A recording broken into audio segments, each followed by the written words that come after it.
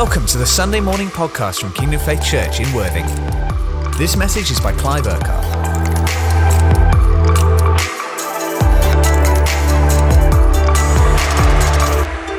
It's great to be together this morning. Big welcome, as you've already had, from across the congregations and other churches, other places that you are watching and being part of the meeting, the service this morning. And we want to get into the Word today. I hope that all of you have had a great Easter weekend. A bit of time to relax and in some way or other, if you can, enjoy the sunshine. But I hope you've had a great weekend. Now, between now, this kind of time, last weekend, 7 days ago, and Pentecost, where we know in Acts chapter 2, the Holy Spirit came, there's 50 days between Easter weekend and Pentecost. And I believe that in these next 50 days, God wants to continue to work in our hearts and lives. And as we've been saying, and I know many churches, many people speaking and teaching around the world have been saying that God is using this time of lockdown as a time of preparation in every one of our hearts and lives. And we're going to look at some of those things later in the message. But He's using this time as a time of preparation to get us ready for what's going to come afterwards, what life is going to be like, and maybe some of the challenges we're going to face going forward, and that life is definitely not going to go back to normal or go back to the way it was. And so what does God want to do in you, in me, in us over the 50-day period between Easter weekend, where we've celebrated what Jesus accomplished on the cross, what the resurrection means, and the new life that God then made possible for us to come into, to know Him, to have relationship with Him. What do these next 50 days look like in terms of what God wants to do in us? So that as we come up to Pentecost at the end of May, 31st of May, that Sunday is Pentecost Sunday. What does He want to do during these next few weeks so that there is a fresh release of the Spirit, not just in us, but a fresh release of the Spirit in our nation? God will always work for the good of those who love Him and those who walk in His purposes. And God will always work the good. So what does He want to do? How does He want to work? What does He want to release in these next few weeks? So let's just get into the Word this morning and just unpack some stuff and see maybe some of what God wants to do over these next few weeks. We're going to focus, today's kind of like a setting up the next few weeks, but over the next few weeks, we're going to look at what did Jesus say? We're going to look at the red letters in the Gospels. What did He say? What did He teach? What did He command? What does that mean for our lives? That's what we're going to be looking at over the next few weeks, because we want to make sure that our lives are located on His Word and in His Word, so that we know and understand now, what is He saying to us? What does that mean? What does that look like? So that we stay, as we've been talking about, anchored, as we stay rooted, as we stay standing and living on the rock of who He is. So we're going to be looking at a lot of the red letters, if we can put it that way, in our Bibles. What did Jesus say? What did He teach? What did He command? What does that look like for us? So let's jump into the message this morning. And when I was praying, this was about 10 days ago, God spoke to me about this morning's message. And He said to me, and He started talking to me about pressure, and the pressure that the early church was birthed under. It was a time of pressure in different ways. And pressure can be seen as positive, but it can also be seen as negative. And there's a good pressure, and there can be challenging or maybe negative pressure. But how many of you know that God loves to use what we see as negative pressure and turn that around and use it to become something positive in our lives?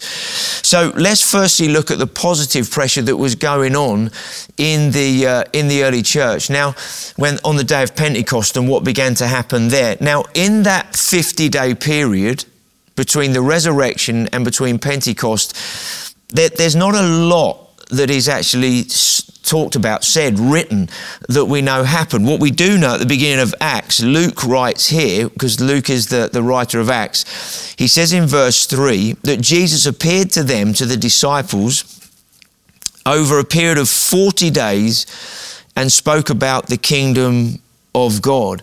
Now it says 40 days there, because remember at the end of the 40 days when Jesus ascended into heaven, he then told the disciples, around 120 people at the time, he said, go to the upper room, go and wait for the Spirit to come upon you. So there's 10 days there. They didn't know it was going to be 10 days. Jesus did. But there was 50 days between the resurrection and Pentecost. 40 of them, Jesus appeared to them at different times. But what we do know, it says here, that he appeared to them over a 40-day period and spoke about the kingdom of God. So over these next few weeks, we want to be looking at what Jesus said, because he talked a lot about the kingdom. And these words that Jesus spoke are going to help us over the next few weeks to understand, how do we live a kingdom life? How do we live in the way that God wants us to? And what's that going to mean when he releases his Spirit in a fresh way on Pentecost in a few weeks' time? So let's have a look at what this meant for the guys, the early church. Jesus had ascended into heaven. He said to them, I want you to go and wait for the Spirit to come upon you. So they were in a room together, around 120 of them. They were praying together. They were worshiping together. They were spending time together. Then it says in Acts chapter 2, verse 2, and many of us will know these scriptures well, suddenly a sound like the blowing of a violent wind came from heaven and filled the whole house where they were sitting. They saw what seemed to be tongues of fire that separated and came to rest on each of them.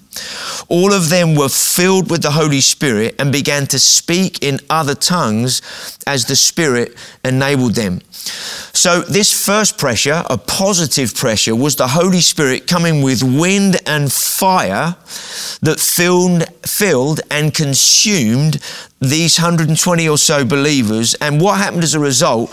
The Holy Spirit blew them out into the streets of Jerusalem, where they were then speaking in all these different languages, in other tongues. And really, they were releasing the fire that was in them that they could not contain. So because of what God did in them and amongst them, they spilled out into the streets. They couldn't contain what was going on. And the fire and the wind of what was happening in them was just then had to be released. It was expressed. Now, that was a positive pressure, a positive thing that was taking place. Now, at the same time, there was a negative pressure that had already been going on around Jesus' life and ministry to try and contain him, to try and stop him, and ultimately put him to the cross, put him on the cross, where the religious leaders thought they had dealt with him. But then 3 days later, he rose again. And even then, 50 days later, when Pentecost, the day the Holy Spirit came upon those early initial believers, they spilled out onto the streets. The fire and the wind of the Spirit in them couldn't be contained. They spilled out. But what we then see in the next few chapters of Acts is how the religious leaders, or the religious spirit of the day, was trying to shut them down, was trying to stop what God was doing. So let's have a look for a minute at this negative pressure. What did it look like? The early church were out there preaching the gospel. People were giving their lives to Jesus. Many miracles, miraculous signs. Why? Because what was going on in them was uncontainable. The fire, the wind, the life of the Spirit. But then the enemy wanted to stop what was going on. Acts chapter 4, verse 3, Peter and John were arrested for preaching the gospel, and they were put in prison. They were then brought to the religious leaders, the Sadducees and the Pharisees, and they basically were questioning them and saying things to them. But in verse 13 it said, they saw the courage and realized that they were unschooled, ordinary men, and they took note that they had been with Jesus. One of the marks of this time that I believe God wants to work in our lives is that during this time we are being with Jesus and we're allowing him to be with us. I love the phrase here. They saw their courage and realized that they were unschooled, ordinary men. Sometimes in our Christianity, we think that we have to be some apostle or prophet or super kind of Christian for God to work in us, through us, and to impact things. But they'd begun to turn Jerusalem upside down. That was the language that was used by the religious leaders of the day.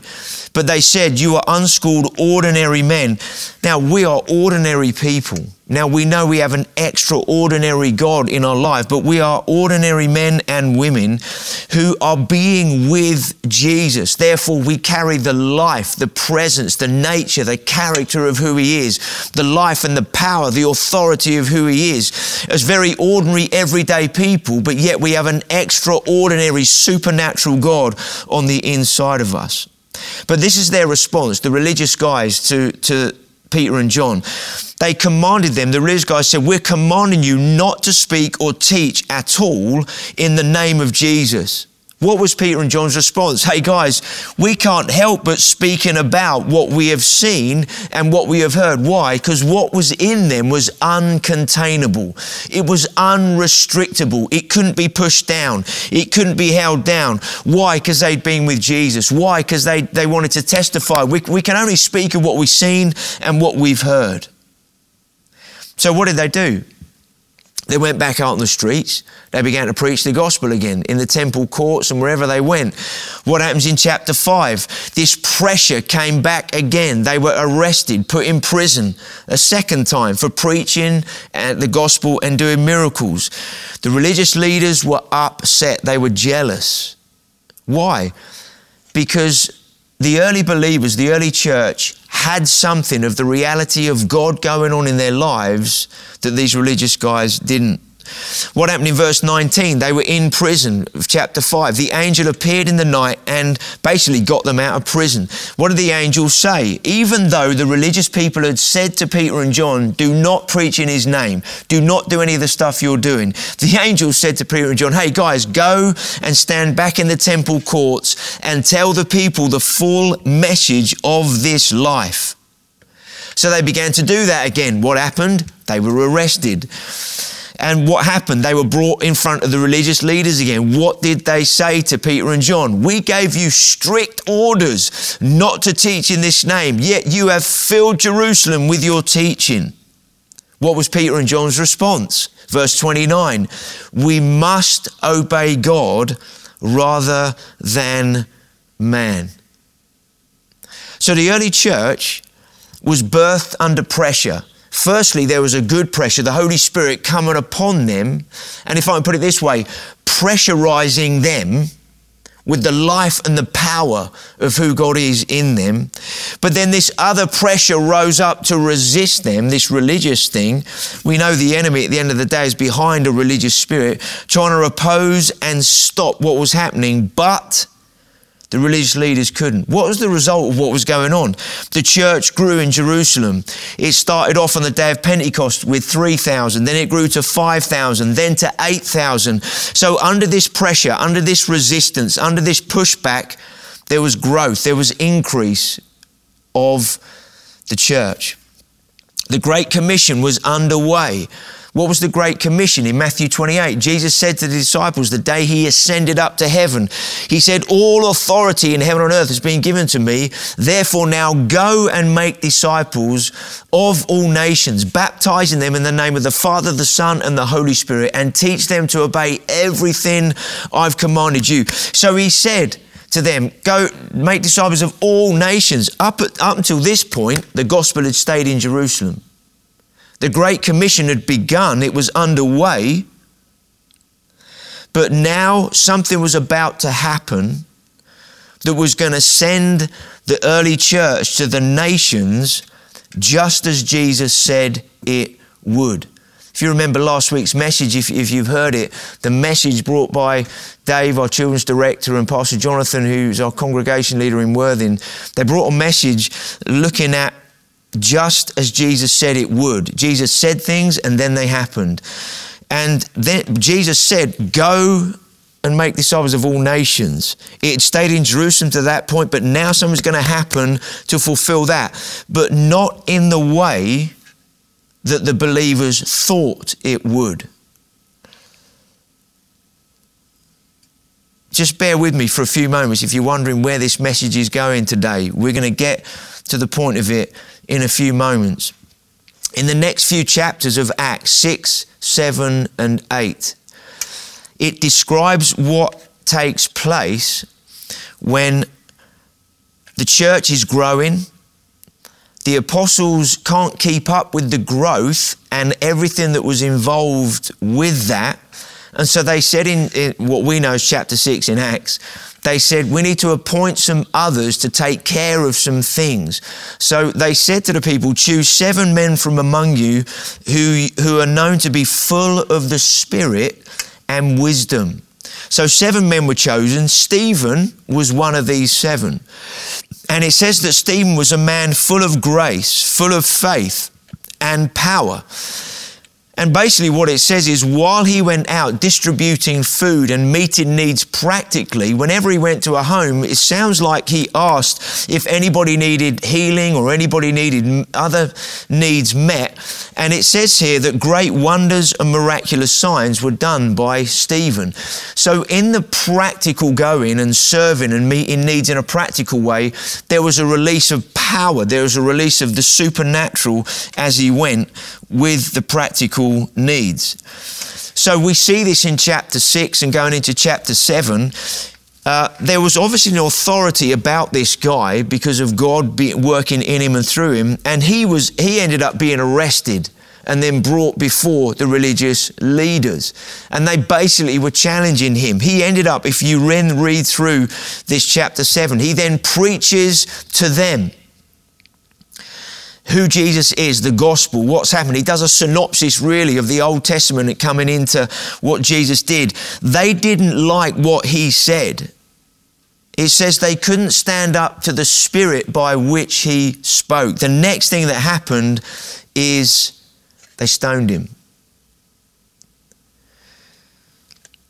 Then it says in chapter 8, verse 1, on that day, a great persecution broke out against the church at Jerusalem, and all except the apostles were scattered throughout Judea and Samaria, and then ultimately they went out to the nations as a result.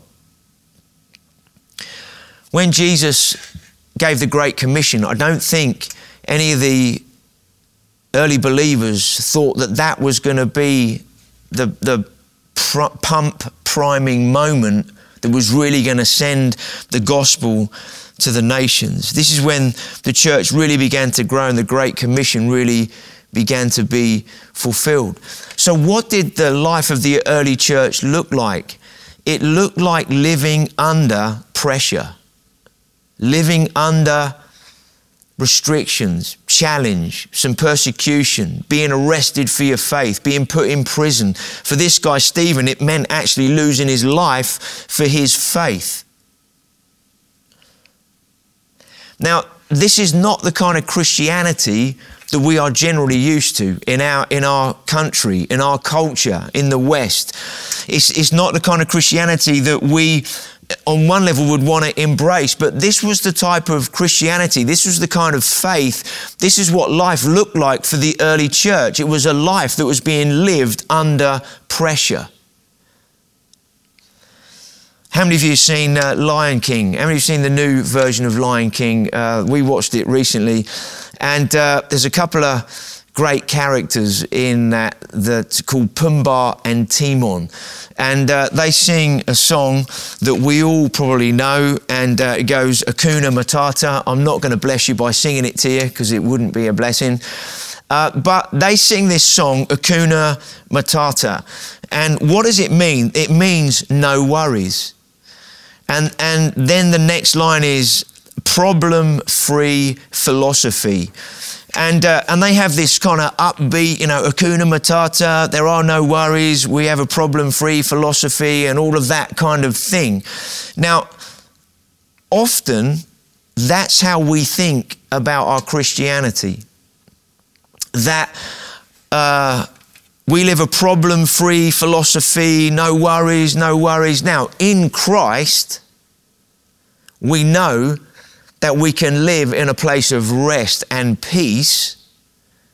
And Jesus said himself Don't think about tomorrow. Don't worry about tomorrow, because today has enough cares of its own. It's interesting how Jesus uses the word worries for tomorrow, but he uses the word cares for today. Because we only live in the now, in the now moment with God. And what does Jesus say? He said, cast all your cares upon me. So when we have challenges, when we have things going on, that we might term as worries, God says, look, take that care and cast it upon me so that it doesn't become a worry, so that it doesn't become an anxiety, so that it doesn't become a trouble, so that it doesn't become something that weighs you down, wears you down, and causes issues in your life. Now, these guys had this song, Hakuna Matata, no worries, problem-free philosophy. Now, often when we think there are challenges or pressures or negativities coming our way, often we can default to what is wrong with me. There must be something, my faith mustn't be right, or I must be doing the wrong thing because there's something negative, there's a challenge, there's a problem, there's an issue. And sometimes we then kind of go inward and say, what is wrong? But actually, in the early church, 2,000 years ago, they had pressures, they had challenges, they had stuff coming against them. But actually, what they did is they grew in those moments. They rose in those moments. The reality of their faith came alive in those moments. Why? Because they'd seen and heard and experienced something that was more real to them than the pressures coming from others or from the outside to say, you must stay silent, you must be quiet, you must stop what you are doing. Now, historically, and in our day now, the church thrives and grows under pressure, under restrictions, where there are limitations, where there's persecution. We see in other nations where there isn't a freedom like we have in our nation. Many nations that don't have a democracy, nations that have more of an autocratic system or a regime that's running that state or nation, there isn't the same freedom. But we see that often in those places, that's where the church is really growing and thriving. Why? Because things get stripped back to the simplicity, the reality, the basics of what does it really mean to know God? What does it really look like to live as a disciple of Jesus? What does it really mean to live out your faith and communicate that to others? In the words of a well-known worship song, in the pressing, in the crushing, you are making new wine. Now, I think we can read that in two ways. One is we often know that the pressing and the crushing can be the dealings of God in our lives, where we willingly come before God and allow Him, because He's speaking and working in our lives, and because we want to live and walk and be like Him, we want the dealings of God. We don't mind the pressings and the crushing. Why? Because we want that new wine, the flow of His life to be in us and through us. But we also know that pressings and crushings can also be because we have to face challenge and pressures that come from the outside. And sometimes that, if I can use this word, sometimes that even forces us to have to look at our lives or look at what's going on, and we have to take stock and we have to look and say, okay, God, where are you in this moment? What are you doing in me? What are you saying? What is going on? Where are you at this moment? In the West, we've enjoyed the freedom of democracy, freedom of movement, religious freedom and expression. We are blessed in this nation that we have a democracy, that we have, I know we're in lockdown at the moment, but we have freedom of movement, religious freedom. We don't have a culture and society run like a regime. But over the last few weeks, many of us, all of us, to a certain degree, have had a very, very small taste of what it is like to live under some restrictions and some limitations. Stay at home. You're not allowed to gather in groups. You can't have any public meetings or gatherings. No social interaction outside of your household. We've had to queue up to get into supermarkets to buy food, and even then there's some social distancing. You've got to stay a certain distance from others. Keep your distance. What's another one? Essential journeys only. There are a number of restrictions, rules, if you like, that have been put in place. Now, we know in the current situation, we understand these rules are about staying healthy, protecting the NHS so that we can save lives. That is the line that the government has been communicating to all of us and we've been adhering to.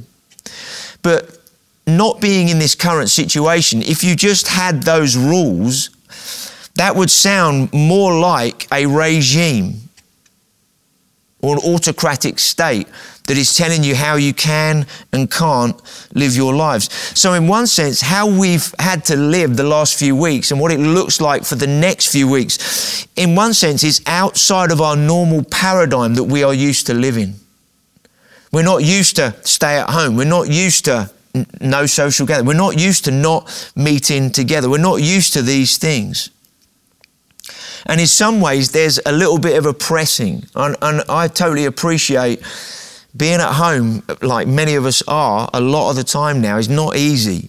And that can bring things up in our lives personally. It can bring things up in our marriages. It can bring things up in our families. It can bring tensions up when we're around each other a lot. And we want to deal with those things. We want to work through those things in a way that brings health and life into our families and marriages, not strife and negativity. We need to have those conversations if we need to have them. We need to say sorry if we need to say sorry. We need to say, please, would you forgive me if you need to ask for forgiveness. We need to make space for one another in a fresh way in our lives. So what was a pressure for the early church that they could not control? We have some restrictions, maybe some pressures at the moment. At the moment, we know are for a short-term fixed period. But in some ways, some of these pressures are forcing us into a situation where we can say, okay, God, what do you want to do in me during this time? I've got a bit more time and space. What do you want to say? What do you want to do? This isn't our normal paradigm.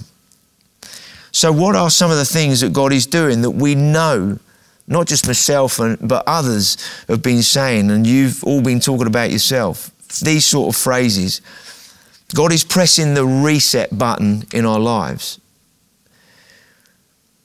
There's a re-evaluating going on of what is important and focusing, I think, back on relationships, on people, getting us back to what's really important. Or a decluttering from busyness. What's that about? It's about our time, how we spend our time, or we can use another phrase, how do we invest our time? There's another one, a reordering of priorities. What's that? That's about focus. Focus of our lives, time, attention, finance. Maybe there's a stripping back of things. Maybe ask the question, do I really need this or that? Maybe there's a perspective over these last few weeks of the simplicity of life in a different way and how much our lives revolve around the next thing or the next achievement or the next whatever it is.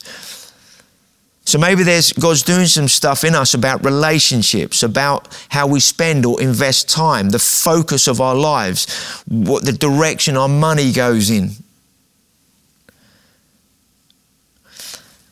So over these next few weeks, as we look at the red letters of Jesus, what did he say? What did he teach? What did he command? What does that mean for us in terms of how we live and in our lives? I believe that God wants us to really look at what does it mean to live as a disciple of Jesus in the days that we are in. Because, you know, when some of these, the lockdown eases off a bit in a few weeks' time and there's a slow kind of movement back into what we might think is normal everyday life, whatever that might look like, what we don't want to do is take our foot off the gas and say, oh, great, everything's back to normal. I can get back to doing this, I can get back to doing that.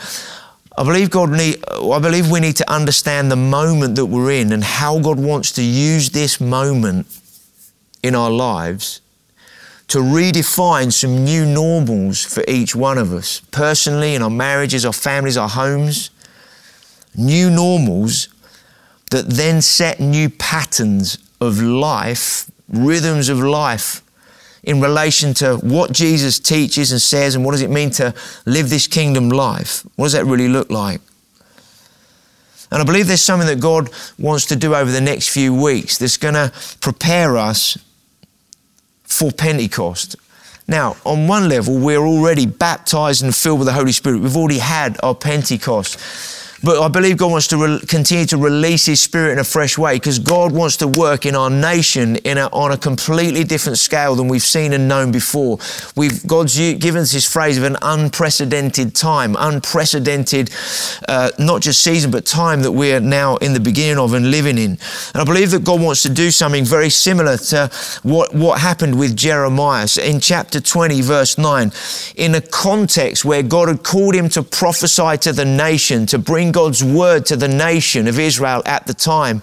And much of what Jeremiah had to bring, the people didn't like hearing.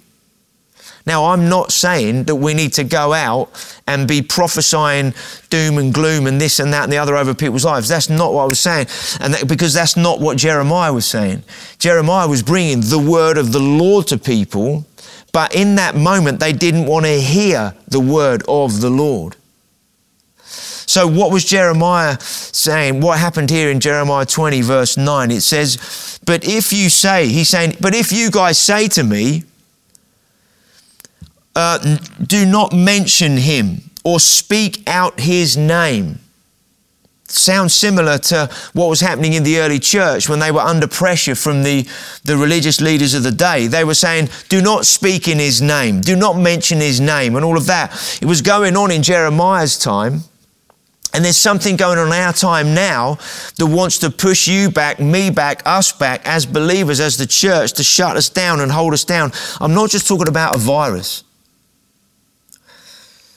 But there's a spirit of the age. There's agendas of our time that are having an indirect effect on the church at the moment, with pressures, what you believe, what you don't believe, all of that.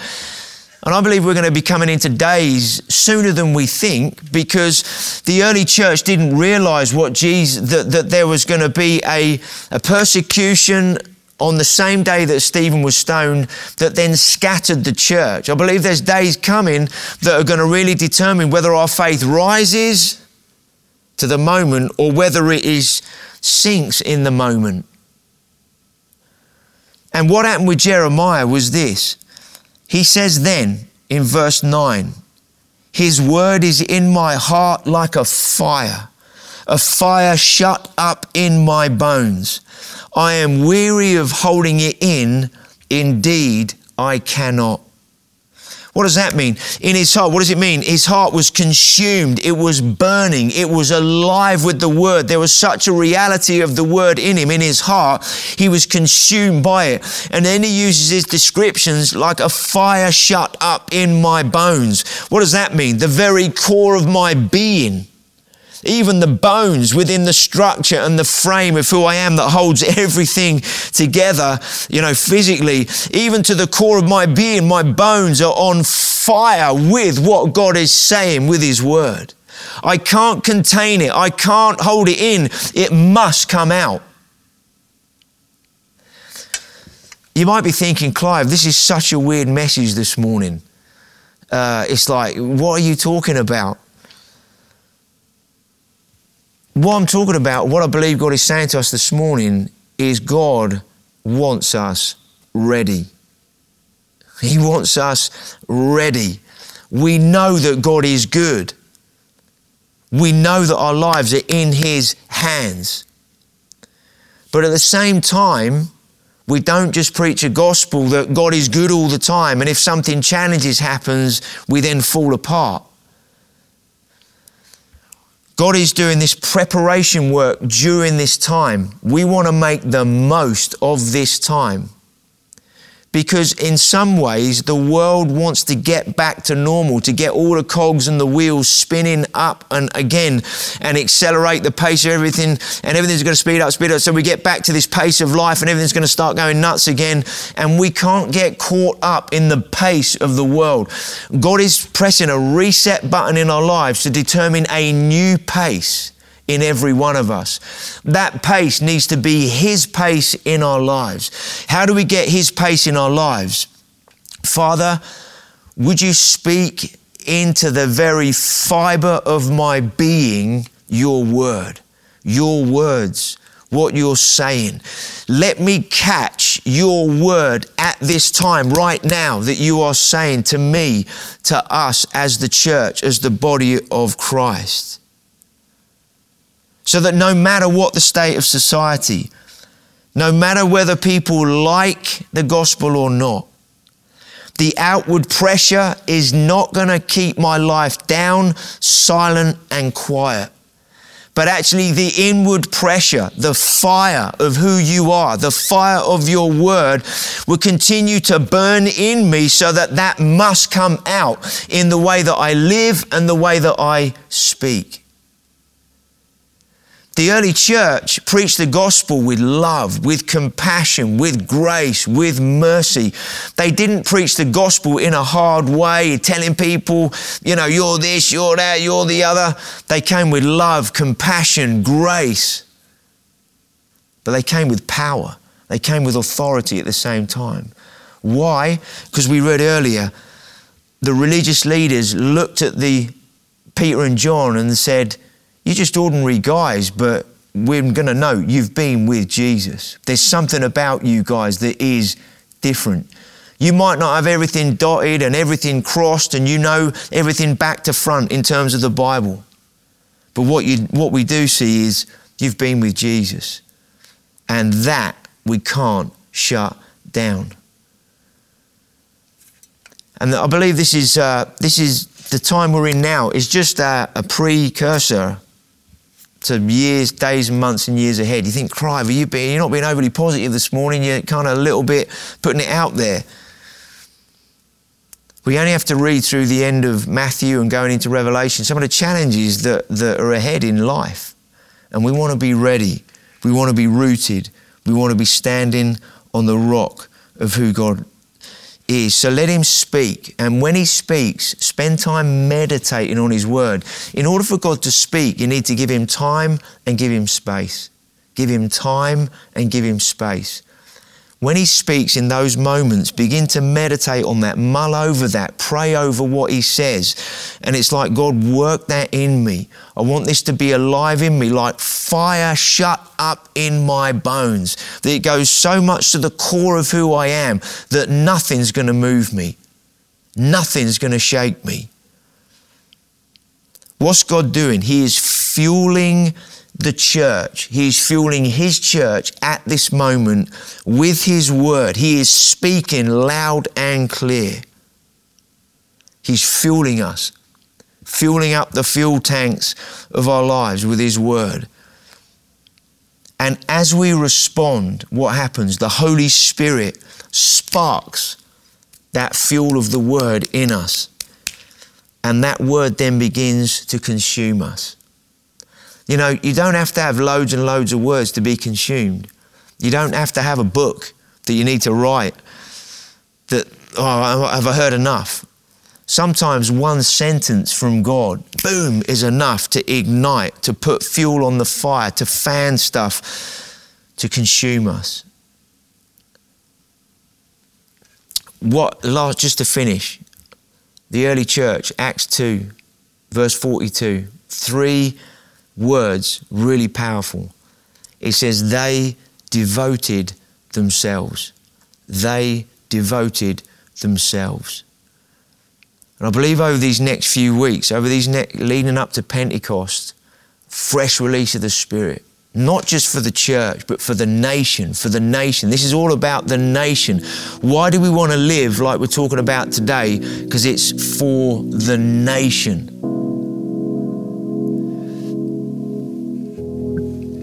They devoted themselves. Let's just continue to move forward with God, surrender everything, give Him space and time, let Him speak. Because as I said a couple of weeks ago, I believe that it's time for the saints. When the persecution of the early church took place and they were scattered, it was the saints, ordinary, unschooled, everyday believers just like you and me, were sent out. The kingdom advanced all over the place. Churches were planted by many, many believers. The apostles went out and strengthened those churches and helped to strengthen the believers. But there are some people that planted churches before the apostles arrived. Believers were out there. And I believe that God is wanting to bring back discipleship right to the core and the heart of who we are in the days going forward. And living as disciples is going to be so essential. Let's just pray together. Father, I just thank you for your word this morning. Father, I just pray this doesn't come over as a heavy word to anybody. But Father, this word would be an encouragement, but also a challenge at the same time to continue reminding us of what you are already saying and doing, to remind us to continue to walk with you, listen to you, hear what you are saying, and respond to you. Maybe just where you are right now, maybe just say, Father, I want your word to be so at the core and the fiber of my being, like that even my bones are like on fire. Your word would be like into the core of my being. I know you speak into my spirit, and that's where you speak. But I want my whole being to be consumed with your word so that I'm convinced I'm standing on you and the rock, so that no matter what goes on around, no matter the challenge that we face or whatever might come in months and years ahead, like Jeremiah,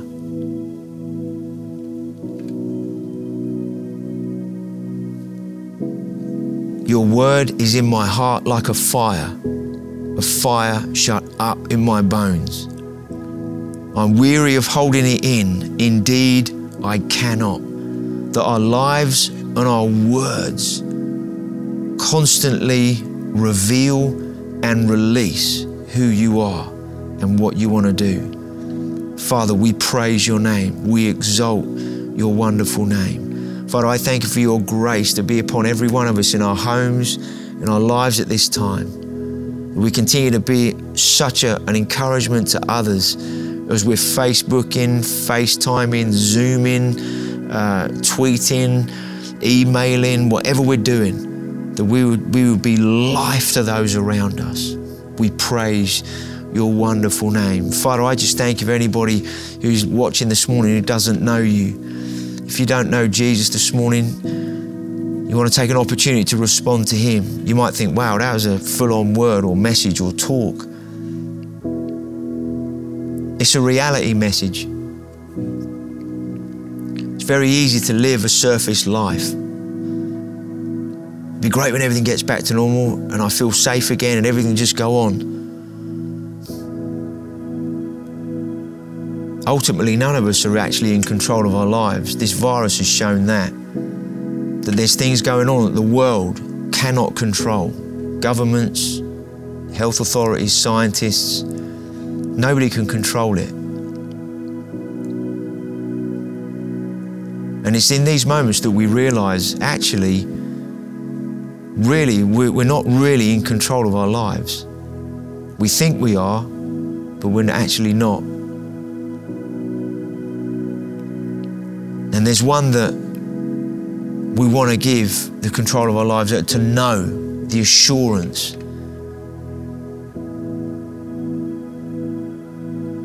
of peace, of a relationship with God, that he can be in control of our lives. God is not controlling. It's a two-way relationship, a relationship of love. We willingly surrender our lives to him, and he responds and willingly gives his life to us. And if you want to respond to him this morning, you can, and simply just by surrendering your life to him. If that's something you want to do today, or you want to get in touch with us, you can email us at info@kingdomfaith.com. We'll get in touch with you. If you want us to call you, give us your phone number and we'll give you a call. We'll talk with you, pray with you, answer any questions you have. We'll send you the right information that's going to help you grow and develop. If you don't know a church near you, we can get you connected with a church near you. If you already know believers, you can get connected into a church with them.